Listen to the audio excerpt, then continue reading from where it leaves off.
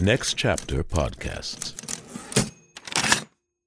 Hey everyone, it's Justin Richmond, host of the Broken Record Podcast. Join me, music industry icon Rick Rubin, and authors Malcolm Gladwell and Bruce Headlam as we chat with legendary artists about their life and craft. This month, we're celebrating the Red Hot Chili Peppers' new album with John Frusciante, Anthony Kiedis, Flea, and Chad Smith, all in conversation with producer Rick Rubin. They share stories and songs from the new album and also never-before-heard insights about their decades-long dynamic and chemistry. Listen wherever you get podcasts.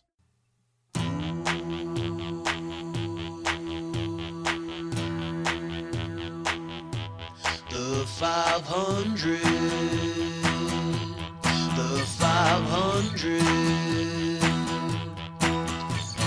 J.A.M. been walking us down through that 2012 edition, so it ain't nothing too new. Hundreds more to go, and in need of a friend. The king of fleece for Angelo, talking the 500 until the end.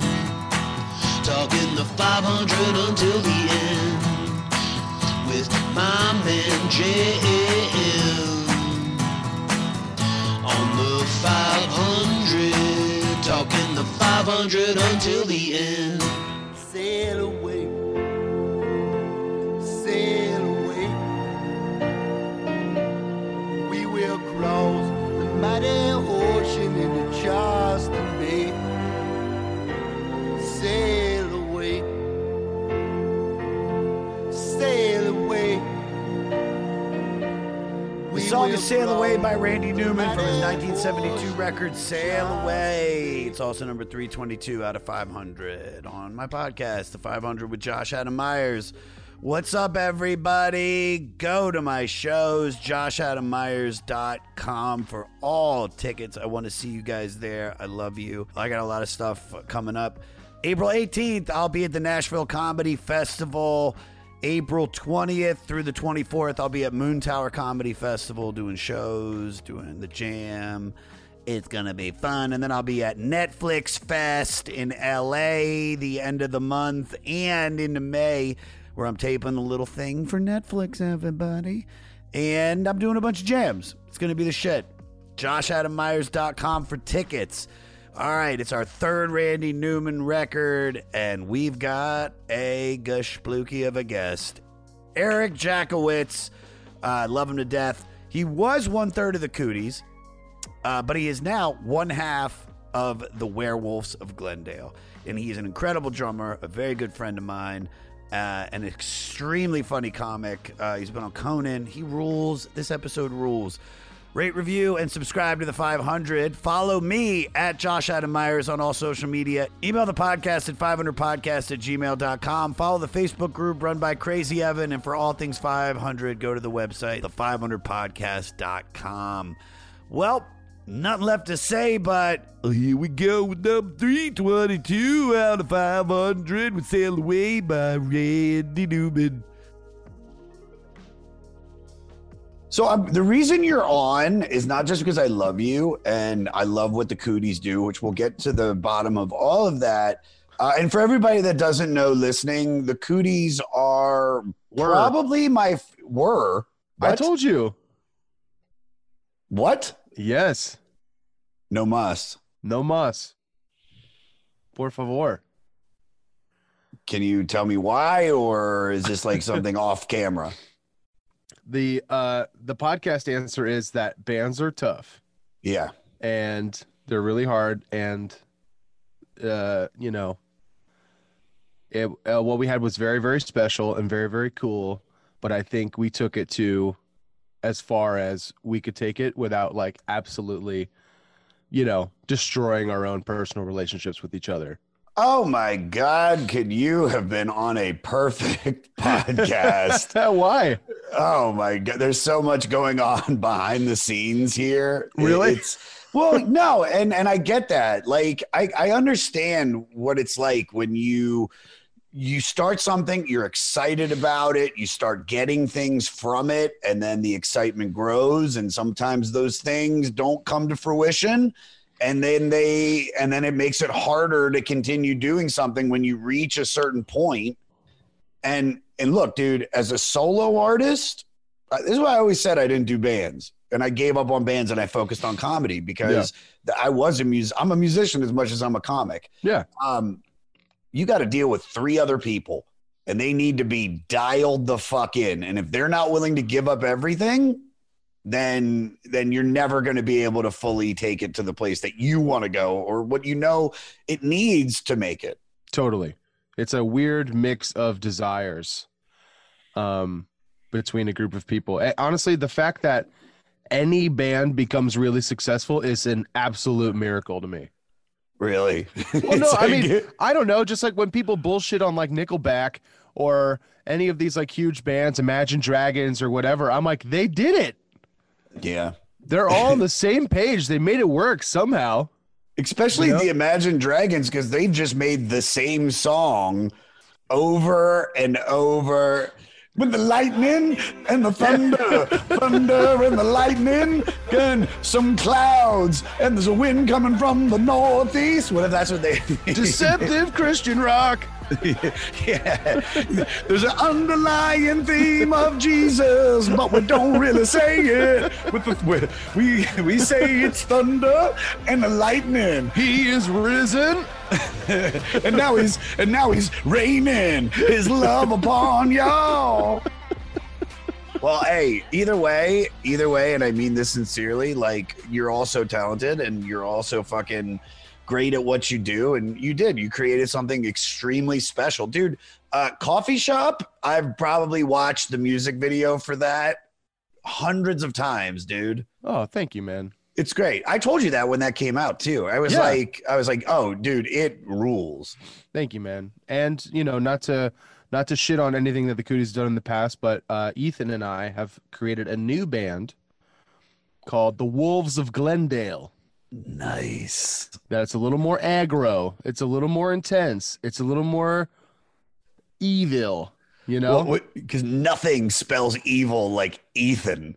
Right. And Glendale. He is white privilege personified. There it is. I forgot that. Yeah. No, he's Israeli and Argentinian. Are you serious? Oh, yeah. He's more Hispanic than I am, and I am 0% Hispanic.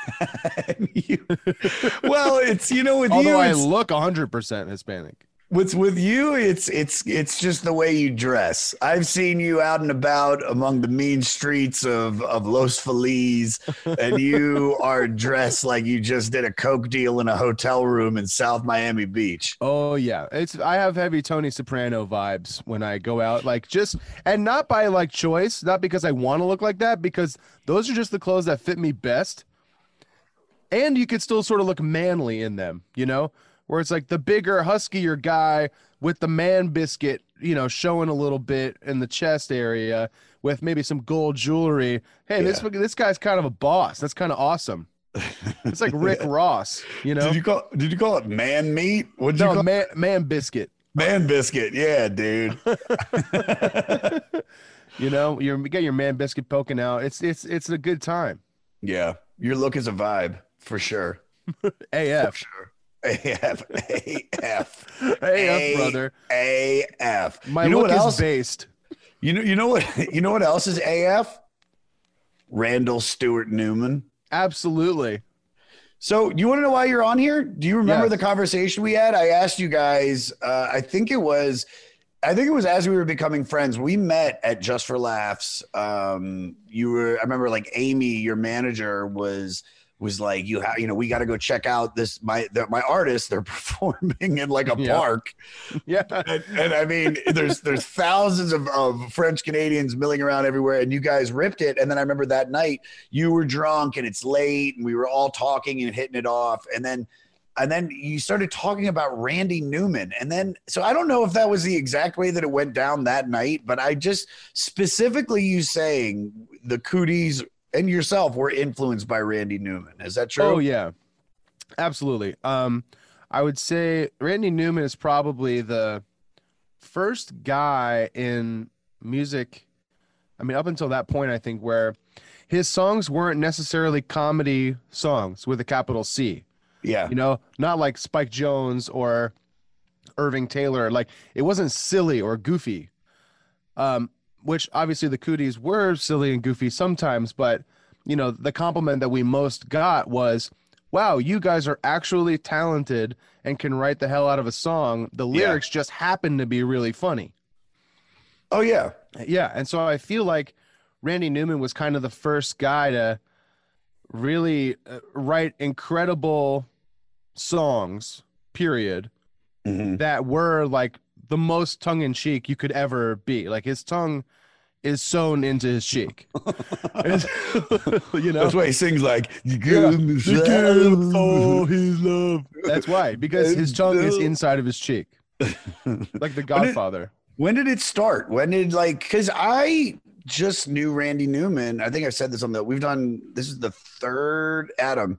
This is the second time we're talking about him, and it's his third album that we're talking about today. Wait, how are we doing his third record if we've only talked about him twice? Because this is the second time that he's on the list, the second and final time he's on the list. But it's his third album. His third album that he ever put out. No. Oh, it's his third record. Okay, I get it now. It's his third album that came out. So I've done it. God, I'm going to give you a list of people that we put you up there with. Jordan Temple, writer, comic extraordinaire. Tim Heidecker. Oh, heard of him. And now Tony Soprano. Toby Soprano. Toby Soprano. Although Kyle Gass just did gift me the name Gordon Ramsay.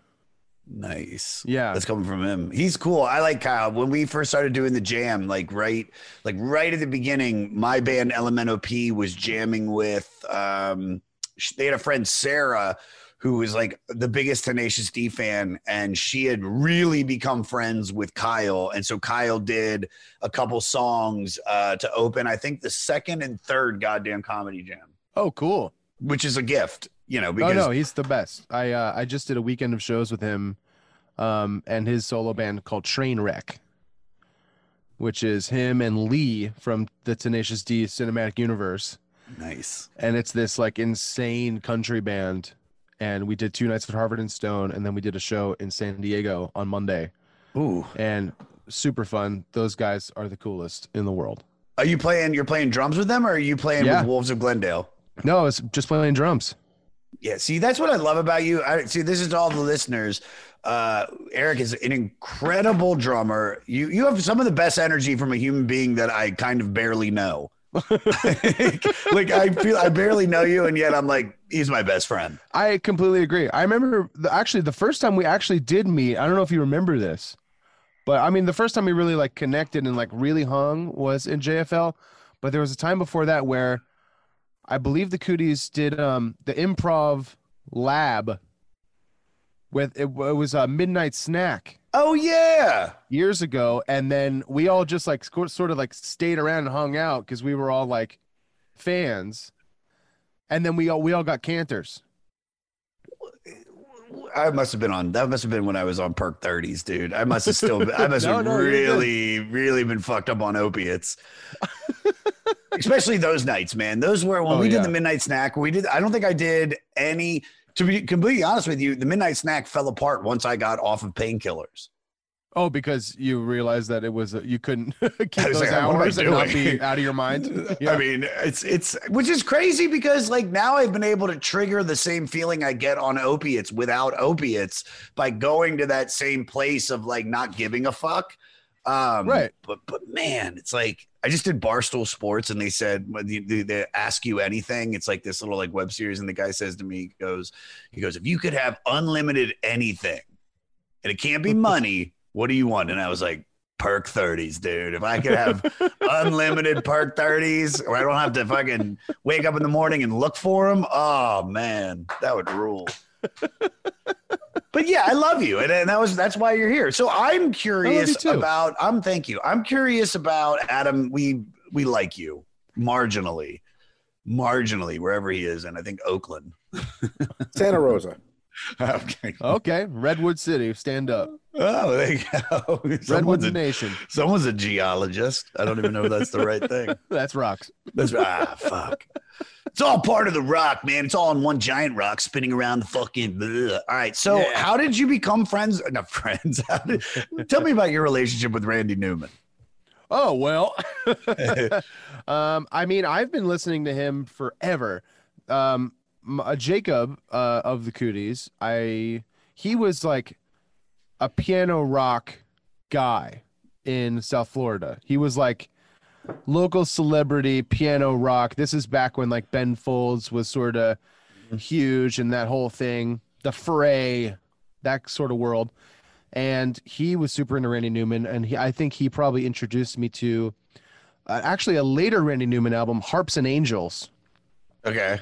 Which is fucking great. And it's just incredible. I remember there was a song on it called Korean Parents that just made me laugh at the title.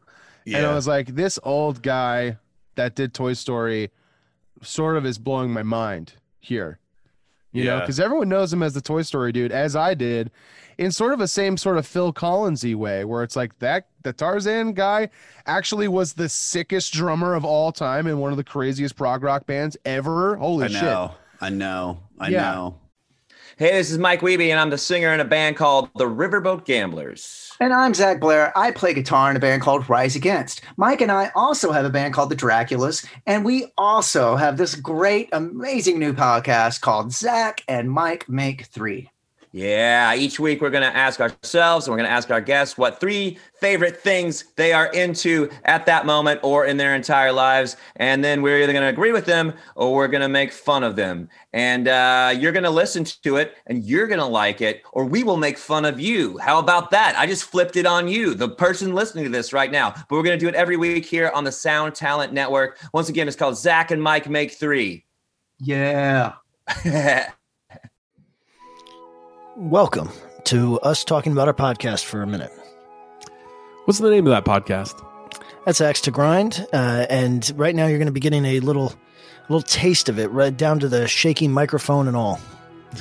And my name's Bob. And my name's Patrick, and usually we're joined by Tom. Tom's the best. Tom has a real grown-up job that requires him to be at work, but we talk about decidedly not so grown-up things like hardcore music and things that people that like hardcore music tend to like. So that could be the latest shows, revisiting classic material, talking about the new classics, all the little dorm room nonsense that you imagine from niche music podcasts that you either love, want to love, or hate. Yeah, imagine all the emotions that you have towards a genre that has impacted your life. And then condense them down to an hour to 2 hours a week. So triangulate your speakers. Think about jumping off the bed, singing along, dancing like an idiot, and listen to Axe to Grind podcast. Have you seen Genesis recently? Yes. I did. With the sun and stuff? Well, it's not even the sun. The drummer was fine. The band was great. It's Phil Collins, who can barely move, and he's sitting in a chair, and now he's like this, you know that one song that's like, son of mine. Like Phil Collins is in his like rocking chair, all decrepit and skinny, and he's so just rough.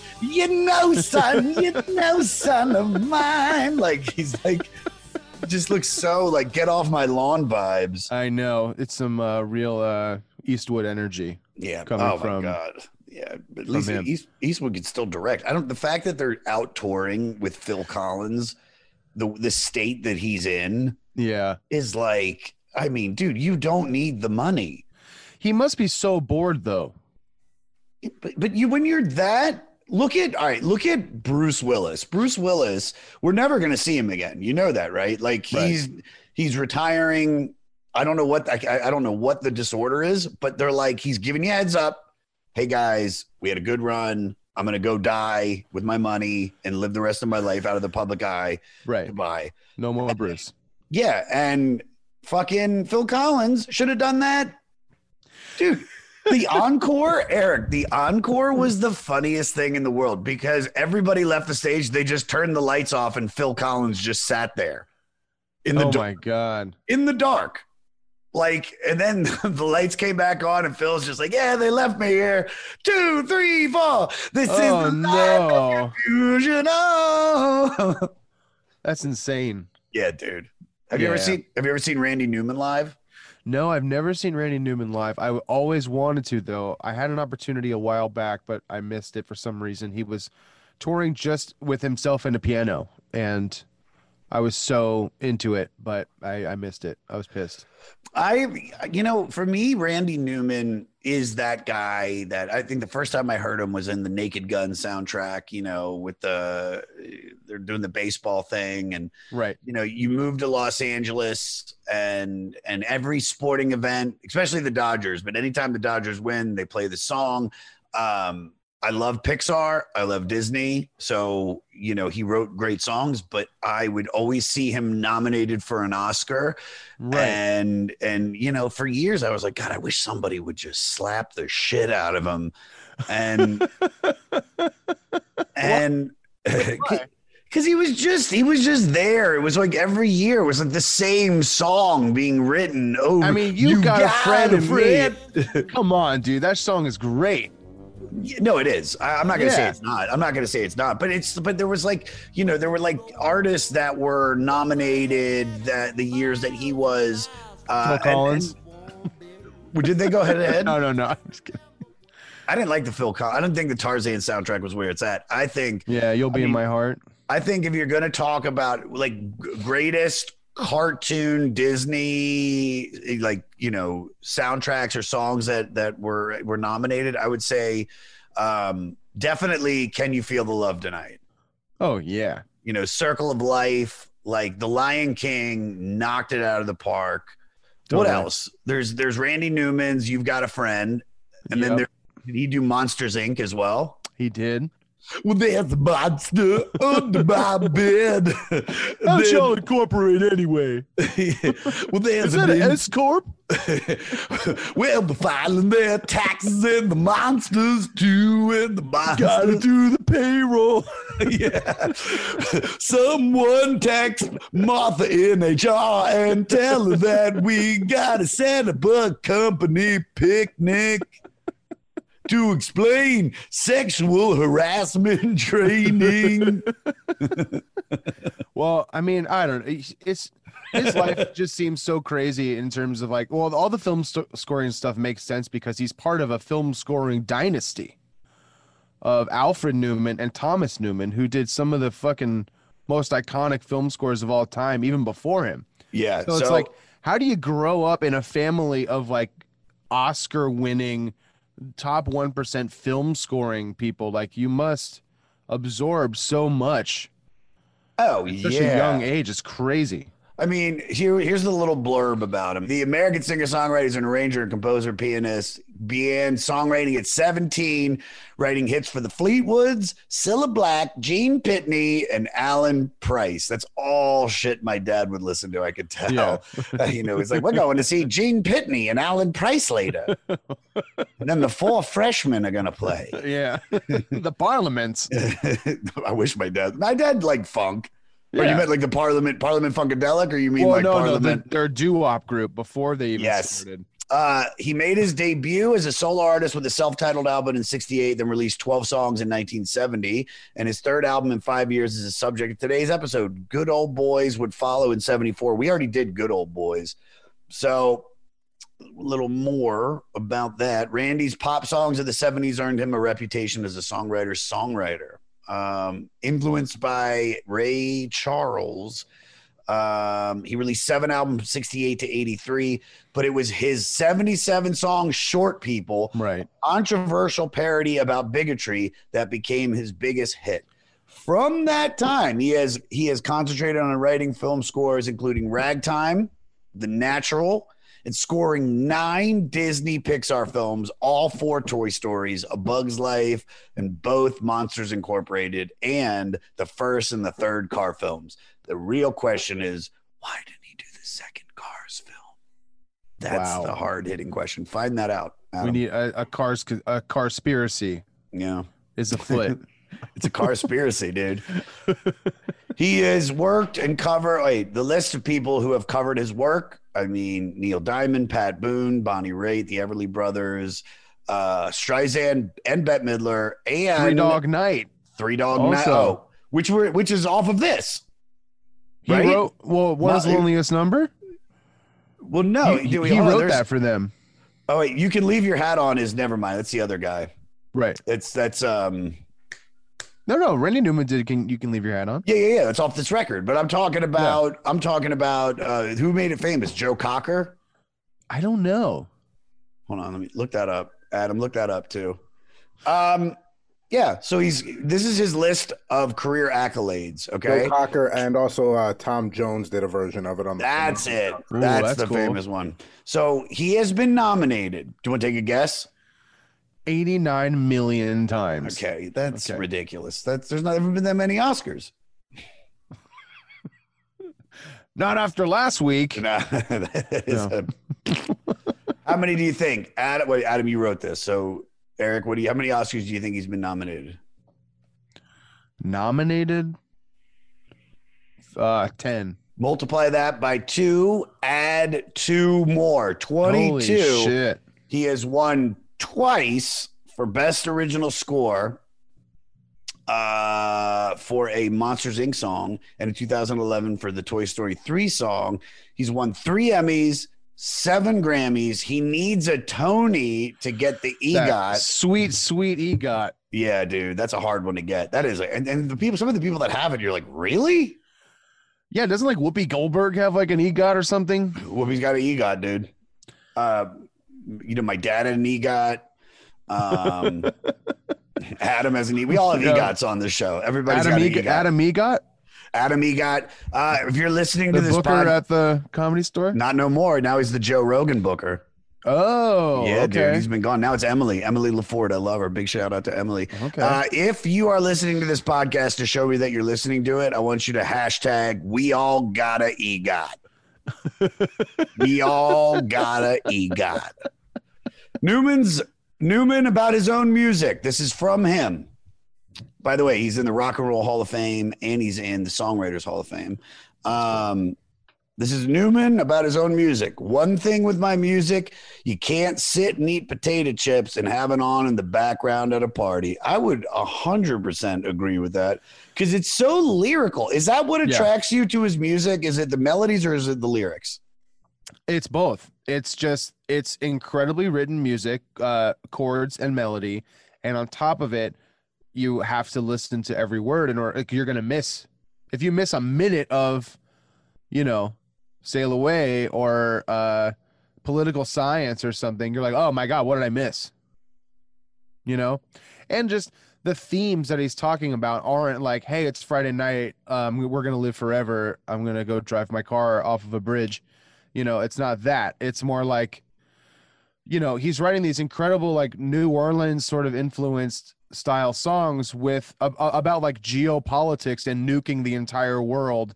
And it's just so esoteric and funny that you're weirdly learning to. I don't know. I love it. There's something about his music where it's like you said, it's a comedy song without the laughs, but you're getting a story. He creates characters. I mean, Good Old Boys was so much deeper than what I thought it was going to be. If I wasn't doing this podcast and I just listened to it and just forgot the lyrics, I'd be like, yeah, these are good songs. But when you really you're like, wow, this is about racism. This is about, a fucking civil rights leader. This is about a Confederate leader. This is about this. It's like he's telling the story. What was the other one we did? 12 songs. 12 songs. I don't really per se remember that. Those are more fun and upbeat songs. Was that his first record? I think it's second. Yeah, second. And so, what are the themes that are on this? Because some are hailing this as his finest work. Here, I'll give you the little background on this. So we get all this shit out of the way. It was released in May of 1972. So tell me what's going on in the world in 1972, Adam. Go ahead and look that shit up. The Godfather came out in 73. So The Godfather was being made at this time. Godfather was being, Robert Evans was taking down Hollywood starlets. Yep. This peaked at number 163 in the United States and on the Billboard 200 and number 42 in Australia. The album found a middle ground between the heavily orchestrated pop of his debut and the more stripped down rock oriented approach of 12 songs and managed to bring new strength to both sides of his musical personality in the process. Beach Boys' Brian Wilson has said that this album profoundly affected him at the time of its release, briefly keeping him from sliding further into depression and mental illness. In particular, Wilson noted that he listened to Sail Away over and over while physically writing down the lyrics, which would become the Beach Boys' Mount Vernon and Fairway Fairy Tale EP. And in 2001, Wilson ranked Sail Away third on his list of 5 albums I can't live without. Can we find out what the other 4 are? Cardi B. Imagine Dragons. CeeLo's follow-up. Yeah, no, it's like Gnarls Barkley's second record. The one with Crazy? No. Not even Crazy. It's all about the one after that. Yeah, that one was butt cheeks. Okay, so the first one on his list is his own album, The Beach Boys. Number 2, Between the Buttons, Rolling Stones. 3 is Randy Newman's Sail Away. 4 is Revolver Beatles. And then 5 is Sgt. Pepper's Lonely Hearts Club Band by the Beatles. Okay. Pretty wow, good isn't list. that funny? Isn't that funny that his top 5 records, was there 3 Beatles records? 2 Beatles, 1 Stone, 1 Randy Newman, and his own. Yeah, it's so funny that he would put his own record on there, even in his crazy fucking. It's his number 1 record, right? Yeah, but he puts the other 2 records that fucking basically he stole from and the Beatles stole from him. Right, exactly. That's insane. Is this your favorite Randy Newman album? I would say this one and 12 Songs are tied. What are your favorite things about this record? Like, what sticks out to you? I was immediately taken in by Sail Away. Oh, yeah. Immediately, just like, I think this is his best song that I've heard in the 3 albums that we've listened to. Yes. And this song actually is ranked number 275 on the 500 greatest songs of all time list by Dark Lord Rolling Stone magazine from the 2021 list. I'm glad they updated it. They have to. What else are they going to do? They don't know what the fuck they're doing, dude. This list sucks so much, dude. This list has killed my podcast. It's like you get any momentum, and then it's like, here's Richard and Linda Thompson. Right. It's like, fuck you, man. No one cares. No one cares. This is 2018's 500 list that we'll be doing for the next 10 years. No, this one's 2012, dude. It's whoa, really? Yeah, man. What number am I? What number is he? We are at 322 today. I don't think I'm finishing. I'm not gonna This lie is to like you. your like Tonight Show or something. Dude, I don't think I'm finishing. I just, there's no way I'm doing this for 6 more years for the amount of money that I make from this. There's no way. There is no way. There's no way. It's so funny. It's like, dude, let's keep going. Just 6 more years, man. Come 6 on, more man. years of your life. It'll feel so good. The albums get better. No, they don't. You're They still don't? gonna They get have, worse? dude. At like 75, it's like Blind Willie Cleghorn. He Right. played, yeah, bootleg that they found. It's a wire recording from Arlo Guthrie's uncle. It just sounds like this, like. Yeah.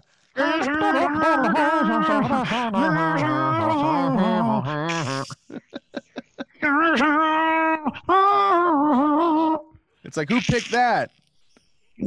Fucking the lead guitarist from the Rolling Stones. You go put Blind Willie Cleghorn on there, man. I wouldn't have written any of the songs if Blind Willie Cleghorn on. Let me put another track on. No, seriously. Skiffle. Listen to this other song. It doesn't sound like the other ones. Hold on, put it on.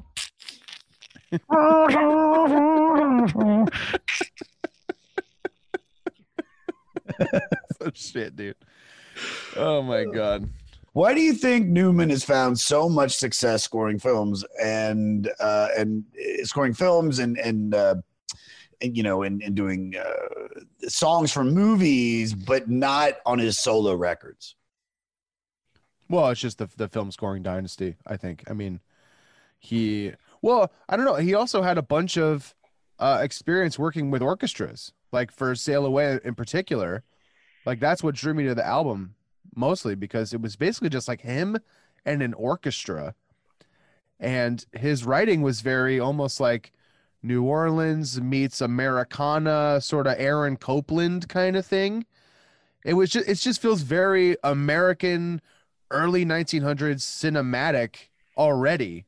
I feel it was just already just inside of him. And then he's like, oh, cool, I'll just add a couple more French horns and some other stuff, and I'll score it to picture, and I won't write incredibly esoteric lyrics about it. Yeah, I think there's definitely, this record feels like it's more fully formed than the other ones. What was the Cooties writing process like? And when you guys were like Coffee Shop, like how did that come up? And tell me. That was I don't know.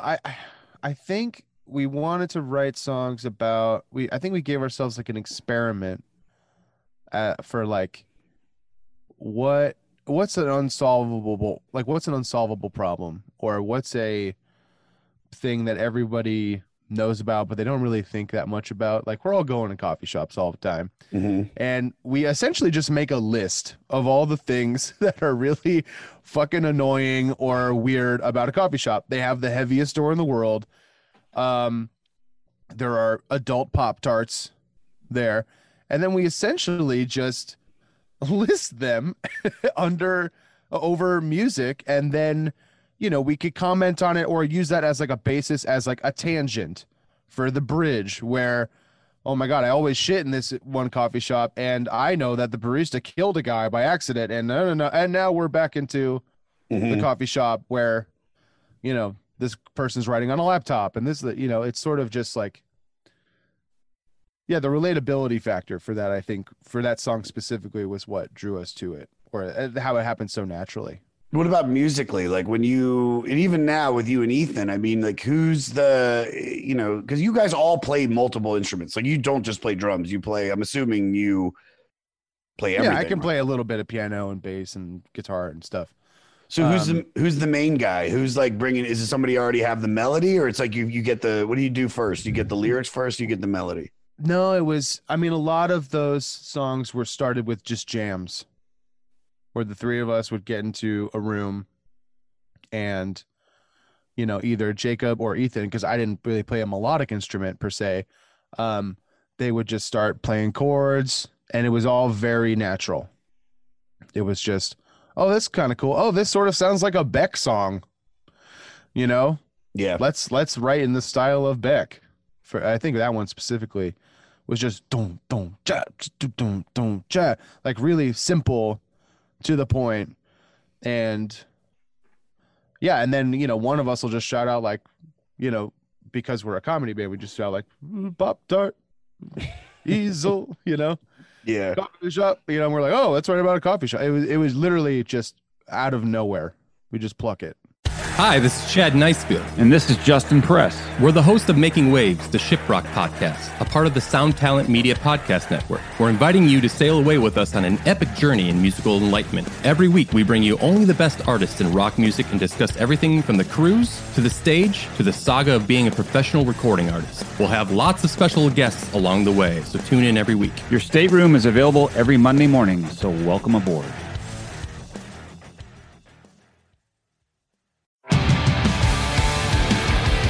What's up, everybody? I am Finn McKenty, host of the Punk Rock MBA podcast, part of the Sound Talent Media Podcast Network. My podcast is all about doing what you love for a living, and every week I sit down and talk to people who have done exactly that. For example, musicians like Tommy from Between the Buried and Me, Matt from Periphery, Lil Lotus and Shinigami, among many others, photographers, artists, designers, YouTubers like Glenn Fricker and Sarah Dici, and I unpack exactly how they got to where they are today with the goal of helping you do the same. So if that sounds cool, you can listen and subscribe at soundtalentmedia.com, and I'll see you there.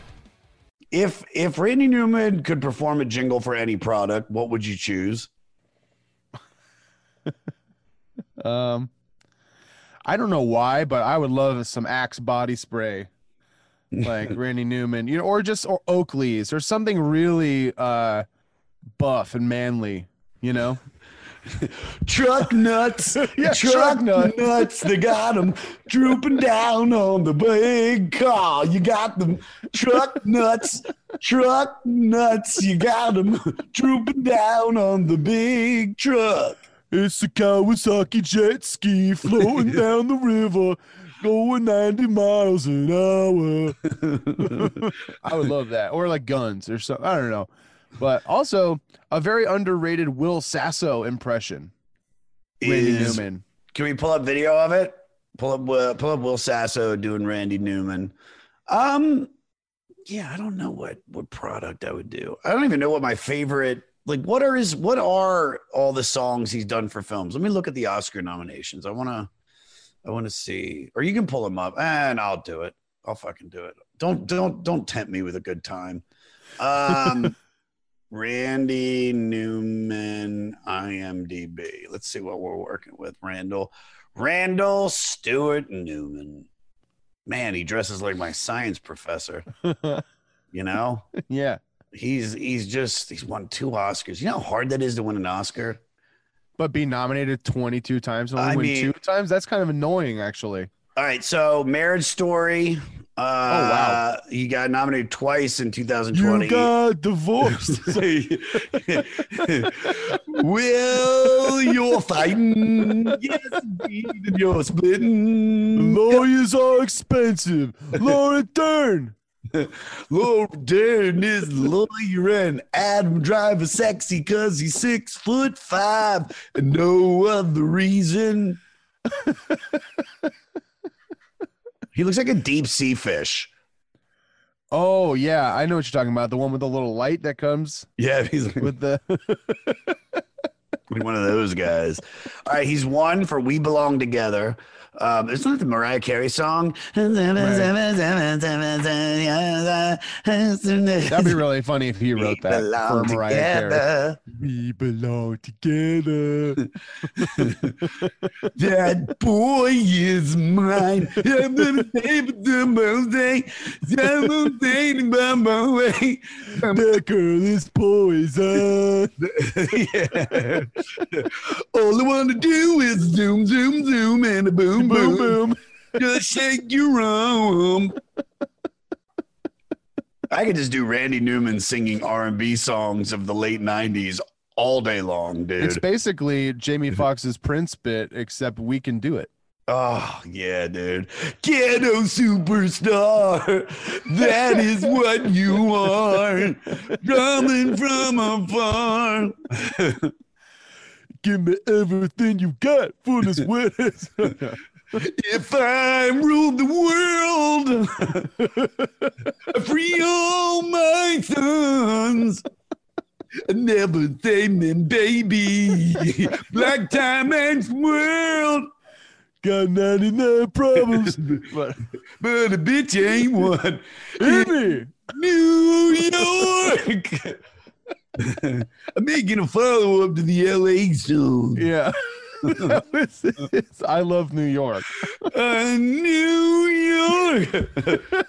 You gotta fight the powers that be. Fight the power. That actually sounds like the song. That sounds like Chuck D. That sounds like Flavor Flav for sure. Elvis was a hero to most. Elvis was a hero to most. Elvis was a hero to most, but he never something. He was up some straight up racist. And Sucko was simple and motherfuck him and John Wayne. He was nominated for Pig in the City by Babe. Holy shit. Meet the Parents? God, that's probably Meet the Parents. Flying under the radar, dude. I mean, James and the Giant Peach from '97, Pleasantville. I remember that.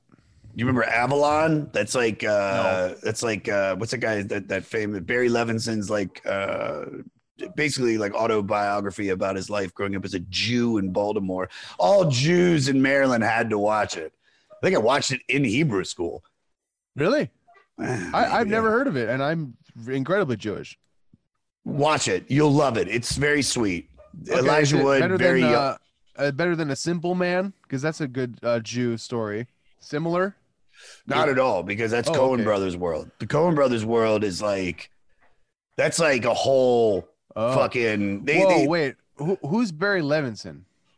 Rain Man. Oh, Diner. I'm thinking of Barry Sonnenfeld.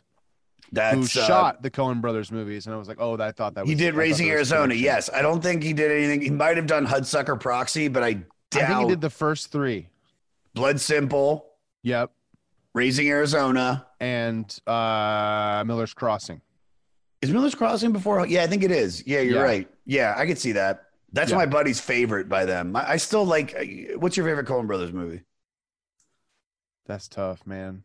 I mean, I gotta say No Country for Old Men or Fargo. Come on, it's between Fargo and Raising Arizona without a doubt. Fargo's. Yeah, I mean, they're all so fucking good. It's hard to even choose.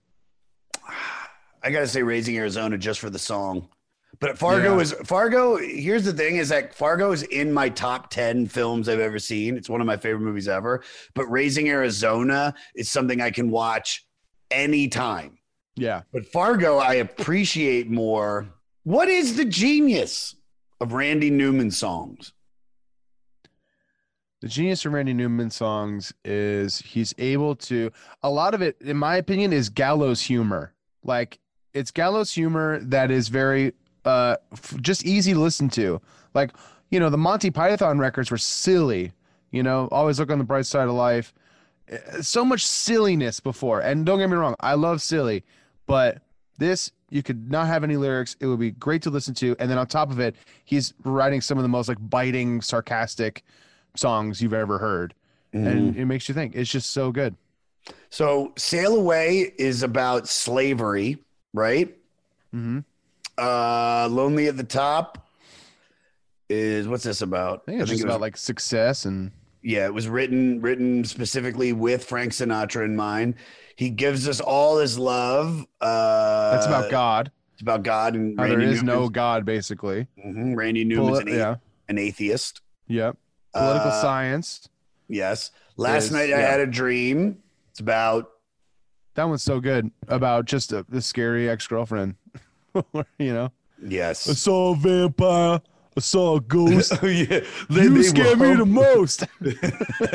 They were hanging. Yeah. So yeah. It's like Werewolf Bar Mitzvah. Yeah, dude. Simon Smith and the Amazing Dancing Bear.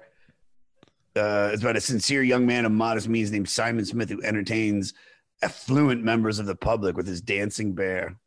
I mean, who's writing music like that? Well, and who's writing music so popular like this too? Where it's like the fact that even was in the zeitgeist. Like I remember he did Short People on Saturday Night Live. Did he really? Yeah. Wow. And there was like a little chorus behind him and stuff. And I was like, God, I mean, not to sound like, I mean, and you know, I don't want to sound like an old fogey or anything like that, but it's like, you could not do that today, and for it to get as much traction as that did at the time. No, you know, I agree. Old Man rules. Political Science. That's a great song. Oh yeah. I mean, and then this Burn Nuclear On. War song. Yeah, crazy. dude. I mean, Burn On. Memo to My Son, Dayton, Ohio. You Can Leave Your Hat On. I feel like this is, out of all the songs that are on this record, this song has probably had the biggest shelf life. Am I right? Oh, yeah. It's so good. It's had, you got the Joe Cocker version. It's featured on the soundtrack to 9.5 Weeks. You ever see that? No. 9.5 Weeks, dude. It's straight up like Kim Basinger, like naked and just fucking throughout the whole movie with Mickey Rourke. And this is when Mickey Rourke was now I'm gorgeous. listening. Not like his face now that looks like it's like a leather face, like a bruised bag of oranges, just like terrible. Like I feel like I look at Mickey Rourke and I'm his face looks like a flank steak. Yeah, dude. And he was gorgeous. That's the craziest shit. That's like, it was like Jennifer Grey from Dirty Dancing. Like she had that nose, and that nose was what made her awesome. And then she chopped it down, and her career was over. Same thing with Mickey, man. Mickey was he was the next Robert De Niro. And then he got into boxing because I guess he started losing his fucking mind. Who knows? Or he's partying, whatever the fuck. And then he gets his face mauled. And then he's playing that fucking caveman guy in Sin City. Yeah, he should have been. Which I love, by the way. That movie rocks. Sin City rules. Yeah, no diss on Sin City, but I'm dissing, dude. It's like, I'm trying to think. Yeah, dude, look at that. Look at that. Yeah, that's unfortunate. Get rid of the press escape or double. Look at that, dude. Gorgeous. He has the fucking River Phoenix hair fall. Yeah, he has 2 spit curls. Oh, is that what they're called? Yeah, little Superman spit curls. Oh, man, and now he just looks weird. Yeah, he looks crazy. You know who can leave his hat on? Mickey Rourke. Leave it on, dude. Leave your hat on. Leave your hat on and cover your face with it. Wait, do we know who played drums on? Yeah, I'll find out. I got it all right here. So here's who's his backing band for this. Was this Jim? What's his name? There's a few. There's a few guys. I got 3. Jim Keltner. Yep, one of the Gene greatest. Parsons. Okay. And Earl Palmer. Earl Palmer, man, one of my favorite drummers. Same with Jim Keltner. Really? Earl Palmer and Jim Keltner were in the Wrecking Crew. Yeah. Like that group of session musicians in LA that played on all the Beach Boys stuff and all that shit. It's so killing. Earl Palmer is like, and he was like Little Richard's drummer. Like his beat pretty much invented rock and roll. And Fats Domino. Yes. Someone's looking at a Wikipedia page as we speak, and his name is ADAM. Earl Palmer, dope. Let's see what Gene Parsons, Flying Burrito Brothers, The Byrds. Yep. But fucking Jim Keltner, dude. Fucking one of the Traveling greatest. Wilbury. Yeah, this dude. You just looking at the bands he's associated. Carly Simon, Joe Cocker, Bob Dylan, Ringo Starr, George Harrison, John. Yeah, is he played with all? Nah, I didn't play with McCartney. But he was on like All Things Must Pass and stuff. Yes. Yeah. Oh God. Another, I was sort of hoping that the other Jim Gordon was on this record because I know that he's playing drums on 12 songs, and I just got into him. He is like the greatest fucking drummer. All the things that I thought were Jim Keltner and a lot of other classic recordings were actually Jim Gordon. Like he played on Imagine. He's playing drums on Imagine. Mm-hmm. He wrote Layla. He played on incredible bongo band Apache. All that shit. Yeah. Yes. Dude, that changed weddings, bar mitzvahs, and middle school dances. That saved me many, many times when I was DJing stuff. But you know what's crazy is that no one really talks about Jim Gordon anymore because he went insane and murdered his own mother. What? Yes. With a hammer. Yes. This was back in the 80s or 70s when, like, I think he was a drunk and he also had some pretty big mental health issues, but they didn't know how to treat it. And, guys, more than anything, he's also the police commissioner of Gotham City. Right, of course, Jim Gordon. What's his name? Gary Oldman famously portrayed him in that in the Dark Knight. I thought it was in the documentary. Yeah, but I was about to, but I was like, well, you don't really portray anyone in a documentary. Wait, tell me more about the murder. He, from what I remember, he played on like every fucking great thing. Delaney and Bonnie, just session maven. And one day, I think he just snapped and showed up to his mom's house and was like, there are voices in my head instructing me to kill you. And so he did. And I believe he's in jail still for that. But he just had like a snap from alcoholism, mental health problems, drugs, crazy shit. Crazy, man. We don't condone killing your mom. No. Ever. So don't do it, people. If you are, dump her in the Cuyahoga River. Rolling down to Cleveland. Which is on the chorus of the song Burn On, Big River, Burn On. Yeah, by Randy Newman. By Randy Newman. Hush that fuss. Everybody move to the back of the bus. Is there anything important, Adam, we need to talk about for this record? I thought the Frank Sinatra story was pretty funny on the Lonely at the Top. Let's find it. So was that him trying to write his like My Way? So here, I got a little blurb. You want some blurb? Blurb me. This was written specifically with Frank Sinatra in mind, although he never recorded it. Both were signed to Warner Brothers Records, which was looking to find Sinatra a hit. The song is essentially a satire of Sinatra's image. It didn't fly with Old Blue Eyes, so Newman cut it himself. Speaking with Rolling Stone, Newman explained, I thought, maybe stupidly, that he would be ready to make fun of that leaning against the lamppost shit. So, I'm so lonely and miserable and the biggest singer in the world. I never bought that part of him. I thought he'd appreciate that. I played it for him at his office at the Warner Brothers lot. His reaction, nothing. He said, next. I also played, get this raggedy Jew out of my face. Get this film scoring Jew out of my office now. Who do you think you is? All right, there. Bring in one of those colored boys to write me a song. You know Sinatra called black people coloreds. You know 100. He's racist. They were probably racist. And they could be because they were the biggest stars. And do you know how many times they probably called Sammy Davis Jr. the N-word? Oh my God. Quincy Jones, because I believe Quincy Jones sort of got a lot of his start with Sinatra, directing orchestras for it and arranging. Those are the days. Those are the days. And what's crazy is Quincy Jones will tell you. Did you ever read that New York Times article that he did a couple years ago? You have to read it. It's so funny. He's so old and he does not give a fuck. He's just throwing everyone under the bus. He is just going for it. Is there any more to that story? Nothing. He said next. No. But Quincy Jones was like, I know who killed JFK. Did he really? Yeah, he was like, it was the mob, 100%. But they were asking him about like Michael Jackson. He's like, oh yeah, you want to talk about Michael Jackson? I know who killed JFK. Talk about See this over here? It's like you're waving the ball in front of your dog. Don't pay attention to that. Pay attention. It's pretty wild.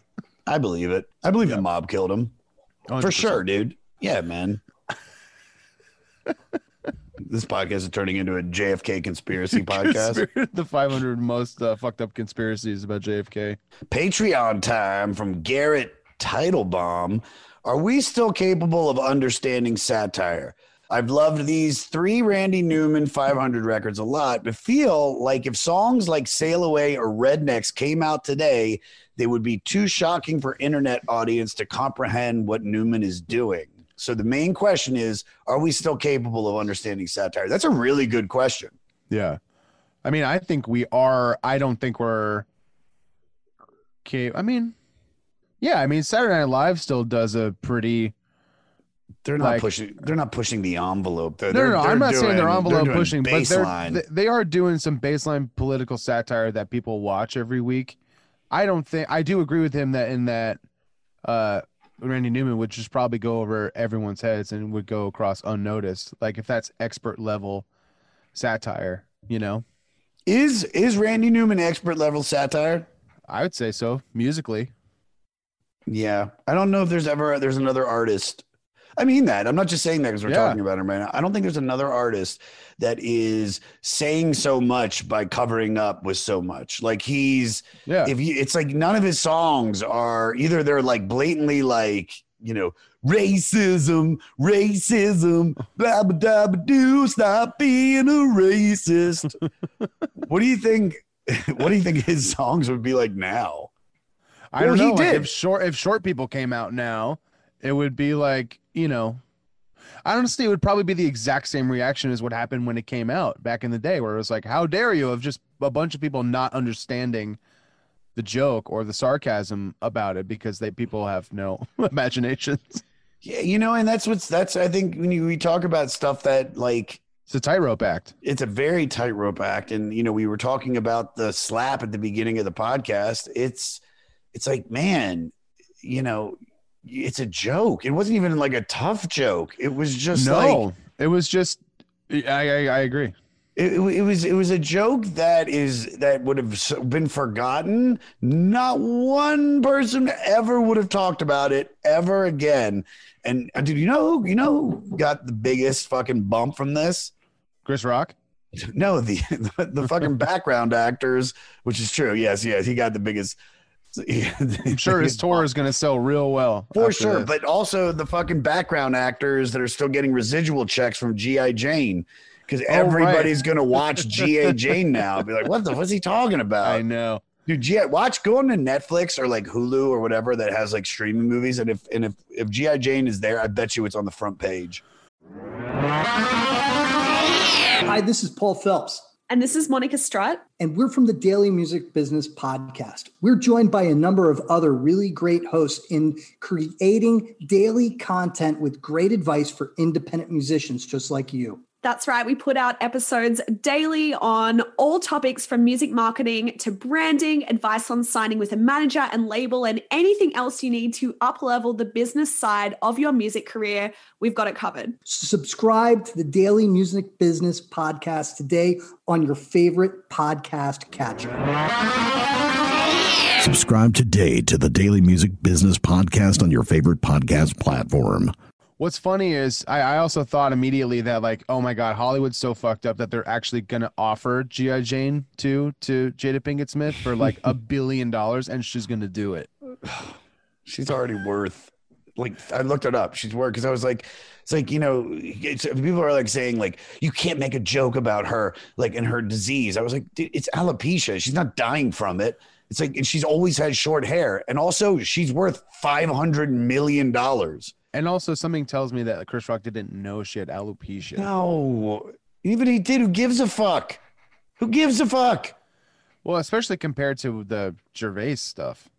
But Ricky was like, he said it at the beginning. He goes, let's have a laugh at our expense. They're just jokes.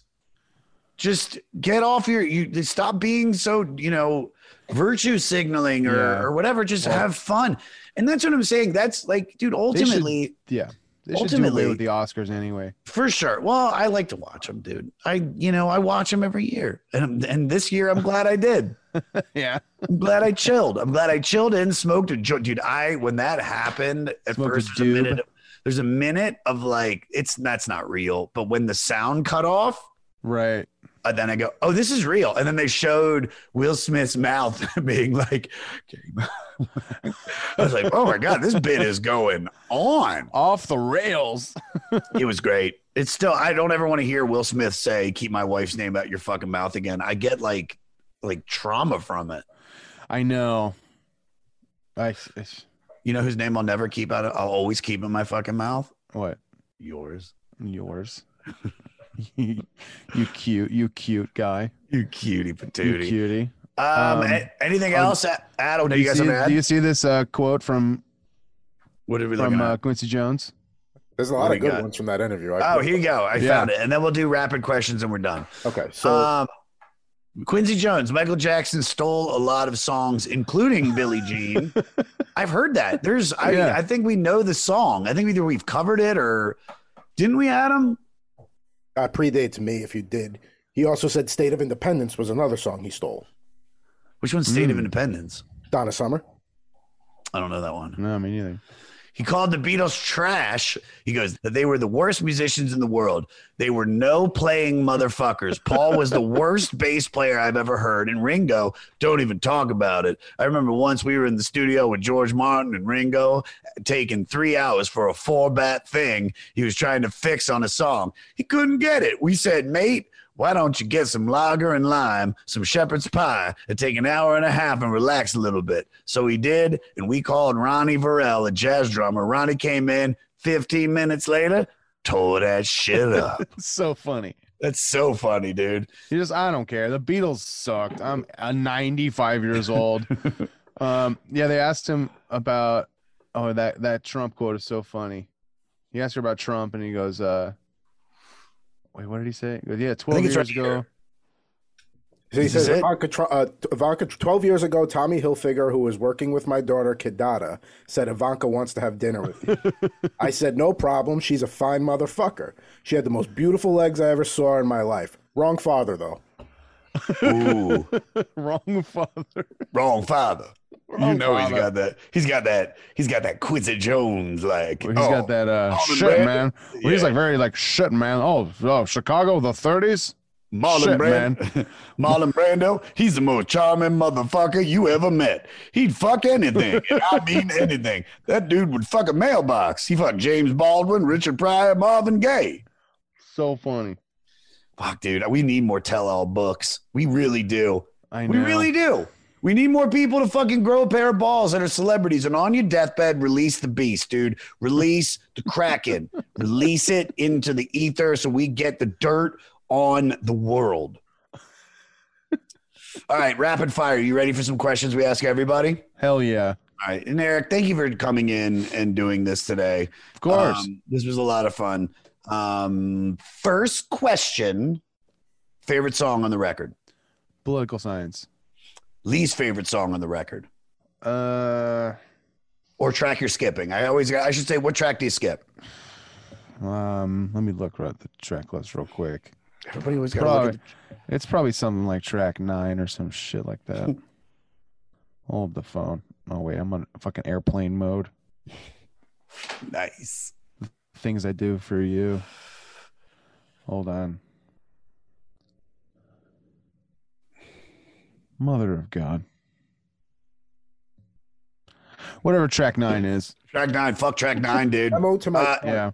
Hashtag if you're listening to the podcast still, so I can tell me that you're still listening to it. Hashtag fuck track 9. Yeah. There's a reason why it's track 9. Would be 1. Definitely Yeah. not a 1. No. I mean, last song on the album, that's cool. The penultimate song, that's also cool. Track 9, go fuck yourself. Go fuck yourself, dude. We don't have any more.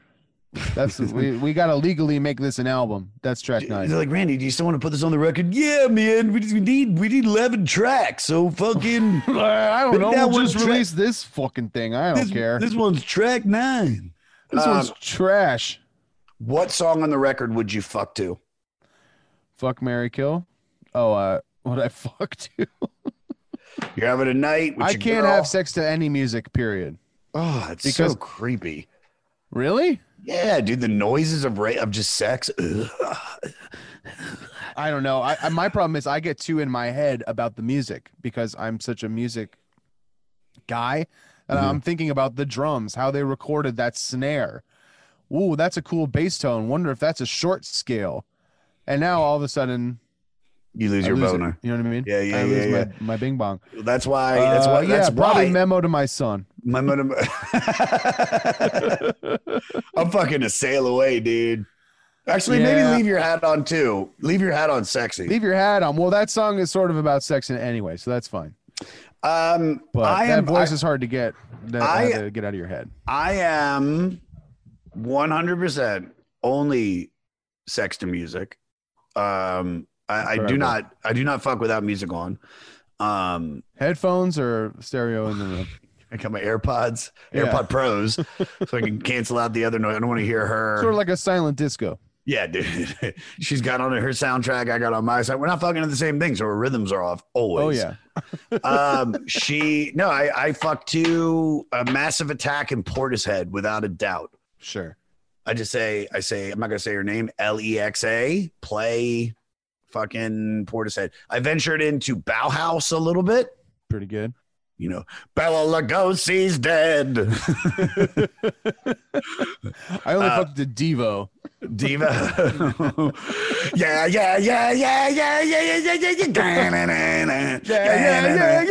Sorry. Wait, what's the other song? Mongoloid, he was a Mongol. And you're just on top of her like, Mongoloid, he was a Mong. By the way, here, this would be fun. This will be fun. And then we'll end on this. Okay. So I don't know if you guys know this. All the Fleece Army, Caduga, whatever the fuck I call you guys.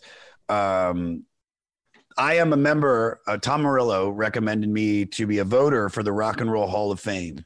Amazing. So here you get. This is so I have to get you my and Baba Booey. You know, some other people too. Besides but it's nice to be connected with big teeth. These I are love my when they rip on him for being in the voting. It's like, who's voting for this? And it's always like fucking. It was actually it was a weird message. Like I talked to Tom, very sporadically since I moved to New York. And mostly it's like check-ins, like, yo, how you doing? Yeah. Blah, blah, blah. Saw that. And But he out of nowhere was like, dude, I'm recommending you to be a voter for the Rock and Roll Hall of Fame. And Incredible. which is great. And so, looking at this list, I mean, this is who we've got. All right.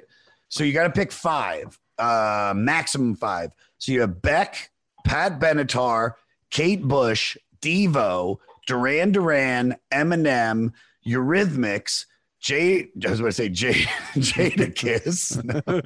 Judas Priest, Jaden Smith, Fela Kuti, Chumbawamba, Bela Lugosi, MC5, Dr. Demento, New York Dolls, All Saints, that British vocal group. I'm making up fake ones. So I forgot. many. So yeah, no, I've added so many. Dionne Warwick, A Tribe Called Quest, Carly Simon, Lionel Richie, Rage Against the Machine, Dolly Parton, New York Dolls, MC5, Fela Kuti, Judas Priest, Eurythmics, Eminem, Duran Duran, Devo, Kate Bush, Pat Benatar, Beck.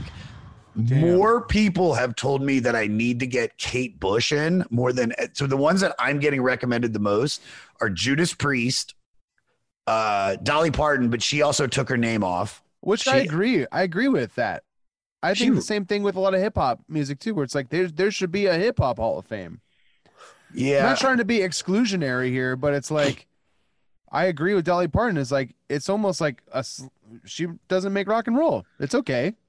She doesn't, but I think the word rock and roll is just music. It's like recording music. Like you did something, because A Tribe Called Quest and Wu-Tang Clan and even Eminem, they were rock stars. Right. Hip hop. It's more about the energy, the ethos, the story. It's like it's all the same story. Yeah. Musicians, from country to to rock and roll to techno, I think. Because people are just like, I made the beat in my basement, and now I am the headlining Ibiza every week. Right. And those are the guys with the planes. Those are the guys with the planes, man. Yeah, dude. All right, so here's who I think. All right. You guys tell me if I'm crazy. So without a doubt, I got to go with just my personal favorites, just because they're mine. 1, Rage Against the Machine. Easy. Beck. Easy. Love Beck. Beck Odelay and Sea Change. Dude, I remember when not the newest record, but the one Morning came out. I think it was in 2013 or 12 in October. It was October of 2013. And I remember when I finally saw it released because I bought it and I downloaded it illegally, but I downloaded it illegally like a week and a half before it actually came out. And then I just sat on my computer in my bedroom and just listened to it and just like cried. Yeah, it's so good. So good. He deserved it for Sea Change and Odelay. Should not have gotten it for that. But I have to put Beck. And our booker, Emily, got really mad at me. And she goes, dude, he's got more time. It's too early to put him in. I'm like, I don't give a fuck. I think as soon as you're eligible, you're eligible. You're eligible. It's like 25 years, right? Yeah. But and then I'm going to say, because I also love them, and I don't think out of all these people, they deserve it the most, but I know that I have to be the one people to vote for them. A Tribe Called Quest. Easily. Because of Midnight Marauders and for Low End Theory alone. Yeah, absolutely. Who else now? Who are the final 2? I mean, it's hard to say because I do love Kate Bush. See, that's so many people, but I've never listened to her. I put her on. She's really cool. You would like Kate Bush, though. Yeah, I do. Yeah. There's a really good song called Babushka that she wrote that you should check out. It's really good. And a lot of it was produced by Brian May from Queen. From Queen? Yeah, it's really cool.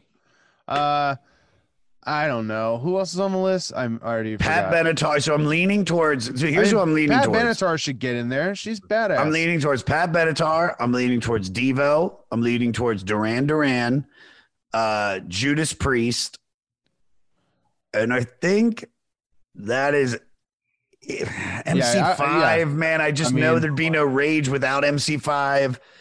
I would say it's hard, but it's torn. I'm torn between MC5 and Devo. Mm-hmm. Duran Duran, man. Well, Devo, I think is going to be in there because I think Devo Devo rules, dude. And I love Josh Freese, and I've had Gerald Casale on my podcast, and he was such a nice guy. And dude, we had to go to Gerald Casale's house, like literally the NBA shut down on that Thursday. Yeah. And then it was like COVID. And I went to his house on Saturday. He was so afraid, but he lived in such a cool house in Venice, dude. Like really like Devo, a Devo house. Yeah. It lived up to the band that he's in. Amazing. From the architecture to the fucking coffee table books, it was like this is cool. Shit, that's cool. Who do you guys pick? You got to pick. Pick two more, quick. You got 10 seconds. I'll go Devo and Kate Bush. Adam, I'll go Devo, and this is personal preference. Judas Priest. I mean, they're touring for 50 damn years. I mean, I know, and that's who. And Judas Priest, Rob Halford was so fucking great. One of the great voices in. Yeah. Can I? So I don't know. I'll tell you this. I'll tell you this story, and then we'll be done, because I think this is a good one about why I want to put Judas Priest in there. So in the middle of the pandemic, I went up to Big J's in New York, and I was staying with him, and he's like, "Hey, do you want to do SDR show tonight? We have Sebastian Bach on." And I was like, "Of course, dude." So 8 o'clock comes, we're all on Zoom. Sebastian comes in, and we're all talking about music for like 2 or 3 minutes. And then we start talking about Rob Halford, and Sebastian's like, "Yeah, man, it's like nobody had a voice like Rob Halford. He didn't even warm up. He was just ready to rock." And Big J then goes, "Yeah, well, I bet you he had another technique we just didn't know about, and it was pretty gay, like just gargling cum or something." And fucking Sebastian Bach goes, "Whoa, man. I don't want to be here if it's going to be that kind of podcast." And Jay's like, no, it's just a joke, man. Like, of course he doesn't gargle cum. I mean, maybe he does, but I mean, that's not how he warms up his vocal cords. And then Sebastian's like screen goes black, and we're all like, Sebastian, hey, you got to turn your camera back on, buddy. Sebastian, you got to turn your camera back on. And Sebastian, after a little break in silence, goes, "Bloop. I can hear you loud and clear, man." Bloop, he's gone. Whoa. So we have that happen. And then it just so happened that Rob Halford was about to come on the podcast in like 3 weeks. So I go back up to New York, and I'm like, "Yo, I want to be on the podcast again." And we're all on our Zoom. Rob Halford's there, and Big J, so nervous when he explains it to him. He's like, "Dude, I'm sweating right now. I have to tell you this." And he explains this story, and Rob Halford goes, "Well, 2 things. One, I have to thank Sebastian Bach for being such a good friend that he would even imagine, I can even imagine him sticking up for me in that situation, and I love him. And 2, I never gargle, I swallow." Yeah. Of course. And we were like, "God, you rule, dude. Yeah. You rule." Listeners out there, tweet at me. Tell me who I should vote for. Tweet or send messages. Keep the family alive. Eric, this was great. Promote away anything you want to promote, bud. When's this going out? Wednesday. Wolves of Glendale. We are playing at Hot Tub. The Hot Tub Show. When? On Monday? April 25th. Fuck. No, I'll be in town. Nah, really? I won't. I'm going to be in town for Netflix Fest, so I'll be there for like 12 days. So Wolves of Glendale, April 25th, Hot Tub at the Virgil in Hipsterland. Ooh, it's a goodie. Are you boosted? Because you have to be boosted to perform there. Yes, sir. Fuck. Yeah, maybe I should I got to get boosted. I don't want to get boosted because I felt more sick from the vaccine than I did from actual COVID. Right. That's the truth. Yeah. This was great, buddy. Thank you for coming on. Of course. Thank you for having me. Love you. Love you too. What did I tell you? The one and only Eric Jackowitz. Instagram at Yes It's Eric. YESITSERIC, and on Twitter at Eric Jackowitz. For listener shout out, big shout out to Steve Carey. Money Glica on Twitter. MUNNYGUICA. You rule. All right, guys, for new music this week, Don't Stop or We'll Die. They owe a lot to Randy Newman. And you can go to the500podcast.com and find it. And send us your music. We'll play it. Next week is Nick Drake week as we go deep into 1972's Pink Moon. Man, it's heavy. Do your homework.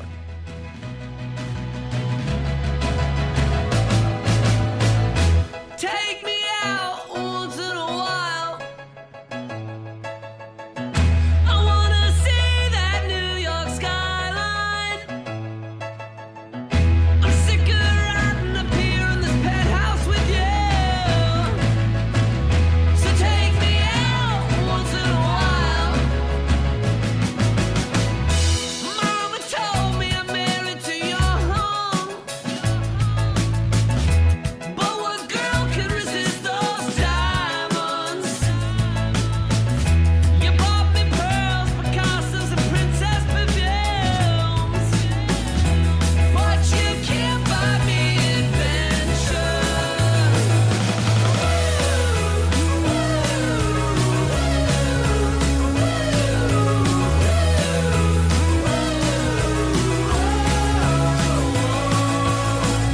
The small town girl needs some big city fun. The cotton clubs and the cocaine discos. I know deep down there's a young man inside of you. So take him out once in a while.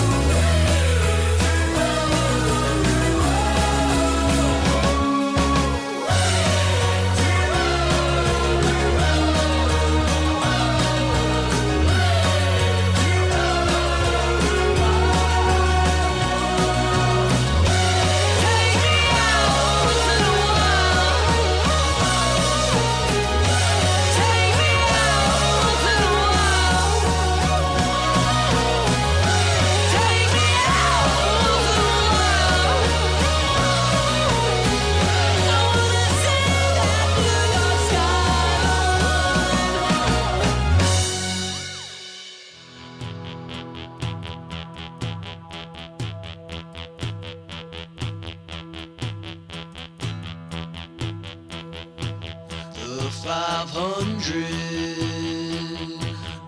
keeping it fleecy for the Fleece Nation on the 500. The 500.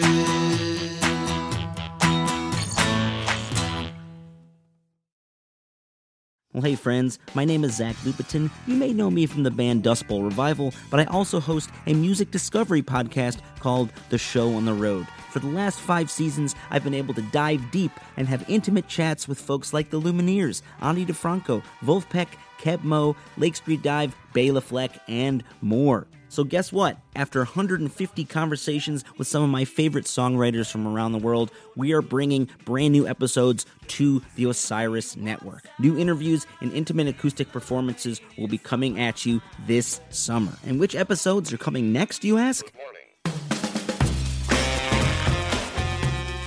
I am Zach Goody, the lead singer for the band Smash Mouth. Our band is called Milky Chance. We are based in Berlin. My name is David Shaw. I sing and write songs with my band, The Revivalists.